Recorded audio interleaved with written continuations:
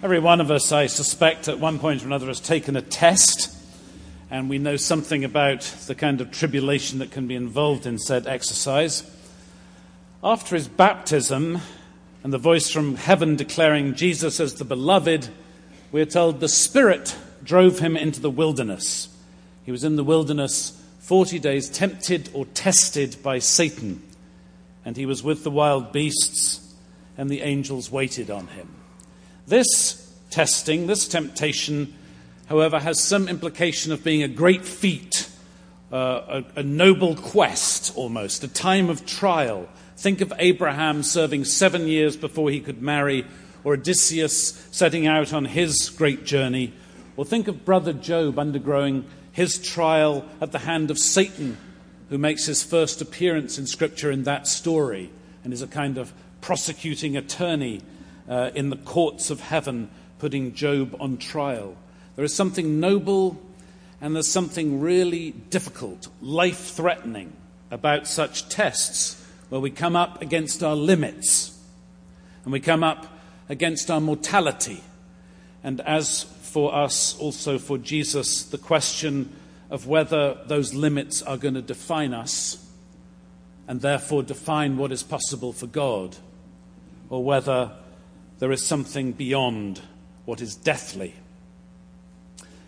Lent was one of the early seasons observed in the life of the church, and it was modeled quite consciously on that 40 days that Jesus spent in the wilderness. And certainly it's a time to celebrate, to prepare to celebrate Easter resurrection, but our immediate horizon, weeks away, if you think about it, is Good Friday. Our immediate horizon is death. It's a strange choice, a requiem, or parts of a requiem for the first Sunday in Lent, but in a sense, it's also pointing us toward death, and death as our horizon. The litany, originally a prayer in procession, almost used by pilgrims, reminds us that we are on a journey. We are travelers toward something. And what is that something? What is the horizon? What is the limit of our life? Now, our horizons differ depending on where we are. If we're told we have 3 days to live, that's a very different horizon than if we think we're going to live for another 50 years. But in either way, the horizon calls into question what really matters. What is important? What is important? And whenever we ask that question in response to a horizon, we're confronting something deathly in us, something broken in our relationship with God, something broken in our relationship with others, something by which we collude with that which is less, or being less than we created to be, anything that compromises our striving for wholeness or integrity. That's what deathliness is in our lives. We call it sin. I shared on Wednesday that our ascetic disciplines during the Lenten season are disciplines that help us confront what is deathly in our lives. Our secrets, things we haven't yet discovered about ourselves, they help us confront our own sin. The word from which we get ascetic discipline is askesis in Greek, and I'm told that the original use of that word was for something akin to sparring in the gymnasium. Another way of putting it is shadow boxing, and that is the translation that I found helpful. In Lent, we are taking on the shadows of our lives. We are peering into the shadows and allowing what we find there, either stuff we already know about, matters that are secret and of great shame and brokenness in our lives, or things we have yet to discover. We're looking into those shadows and bringing those things into the light. An offering of fasting will awaken in us an awareness of our appetites and how much we might organize our lives around those appetites. An offering of prayer will raise all kinds of questions about how we really spend our time and what is really important to us and whether it should be or not. An offering of almsgiving will raise again our relationship with money and whether it is a tool for life or whether it is somehow a governor in life. All of these things, any one of them, are ways in to taking on that which is deathly, and forcing us, in a sense, or allowing us perhaps, to get to terms again with what is most important in our lives. In any event, our wilderness disciplines become a test of character, because they will determine how we are going to confront our sin, how we are going to be with those wild beasts of the Shadowlands, and confront them often before becoming aware of the ministrations of the angels that surround us on every side.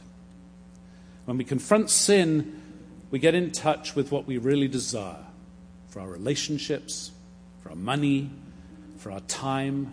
We get in touch with who and what really matters to us. There are clues for us in how others confront death. And I hope some of you saw Oliver Sacks' beautiful piece that was published this week. You can web search Oliver Sacks. He wrote The Man Who Mistook His Wife for a Hat and other things. He's a doctor. And he's written about what his life is like in the face of death. He is facing a time of trial as a cancer that was treated and removed 9 years ago has metastasized to his liver. And he recognizes that it is now up to him to choose how to live out the months that remain to him. He contrasts himself with the Scottish philosopher David Hume, who wrote a reflection in facing his own death, and he contrasts himself with Hume, calls himself a man of vehement disposition, with violent enthusiasm and extreme immoderation in all my passions. Yet one line from Hume's reflection struck him especially true. It is difficult, penned Hume, to be more detached from life than I am at present. And Sacks found that echoed for him. He describes seeing his life as from a great altitude, and seeing all the pieces and places and people and work and insights and reflections all somehow connected. He tells of feeling intensely alive, hoping to deepen his friendships, to say farewell to those he loves, to write more, to travel if he has the strength, to achieve new levels of understanding and insight. Now, I won't know with any certainty what will be on my list when I get that diagnosis, and nor do you. But I suspect that we might be able to take some kind of a guess. Sacks knows that the consequence of his mortality in the immediate term will be an intense focus on himself and his work and his friends. He says, I shall no longer look at NewsHour every night. I shall no longer pay any attention to politics or arguments about global warming, about growing inequality. This is not indifference, he says, but detachment. He says that he still cares deeply about such things, but they are no longer his business. They may be our business, maybe your business, maybe what you were given to care about, be passionate about at this stage in your life, wherever your horizon is. He says that he's not without fear, but his predominant feeling facing death is one of gratitude for his life. Now, how does this work? Let's take one fairly common sin. Most, if not all of us, have developed some way or ways of deadening ourselves to the world. When we're overstimulated, when there's too much going on, we find ways to shut down. And we tend to shut down people around us, relationships, maybe even our own intuitions. We just shut down even self-examination. It doesn't really matter what the mechanism is. Could be alcohol or trash novels, or zoning out in front of the television, or sexual indulgence, or compulsive shopping, or binge eating, or video games, that's a big one, or jigsaw puzzles, Sudoku.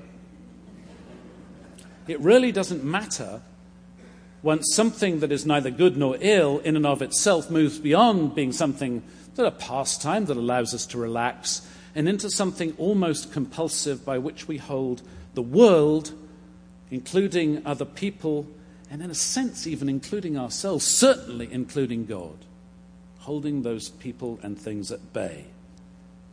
And once we allow ourselves to become aware of what we're doing, awake to our own behavior, then we are confronting the deathly on our horizon and have to begin what is often a long, hard process of moving through asking again what really matters, how we allowed ourselves to get into this state, what we need to do, including often confessing whatever we might discover to be sinful, because the action in and of itself you can confess, but that doesn't really take you anywhere. It's more in the process of looking at where life is broken in relation to God and others and self. Confessing what we might find to be sinful in order to move forward, refocusing what really matters to us, turning our lives around, setting aside the weights and sins which get in the way. Now, Dr. Sachs made what is a long, often, and complex process seem quite simple because the results of this work are fairly straightforward. They are being clear again about what we're about and why we're about it and what matters. But in reality, this business which we call self-examination and repentance can take quite a lot of time and untangling, a season, a journey. Ask anyone in 12-step groups how much time it takes to do this work. And while we do it, we often are with the beasts. And it's only the beasts we can see. And it's only the feelings that we hate, shame, guilt, degradation, discomfort, uncertainty, lack of clarity, whatever it is, the wild beasts' form they take. We might not even be aware that all along the angels are ministering to us. But as we move through the accumulated detritus of our lives, so we will begin to see and hear those angels around us, often in other people. We'll appropriate the forgiveness that is already ours and discover newness of life, a whole new lease on life. And all of it, along with all of it, will enjoy a foretaste of our ultimate destination, a foretaste of resurrection, Easter, and we will deepen our own trust in God for life as we know ourselves forgiven and loved and freed. This is at least some of the work of this season. And for those of us who undertake it and do it well, we will have prepared for ourselves real and deep and abiding life and joy at Easter. And so in our customary time of silence, I invite you to begin this work. Peer into the shadows, and however afraid you might be, begin to bring what you find or what you know is there into the light. Spiritual work is before us. Let us respond to the gospel in silence and in prayer.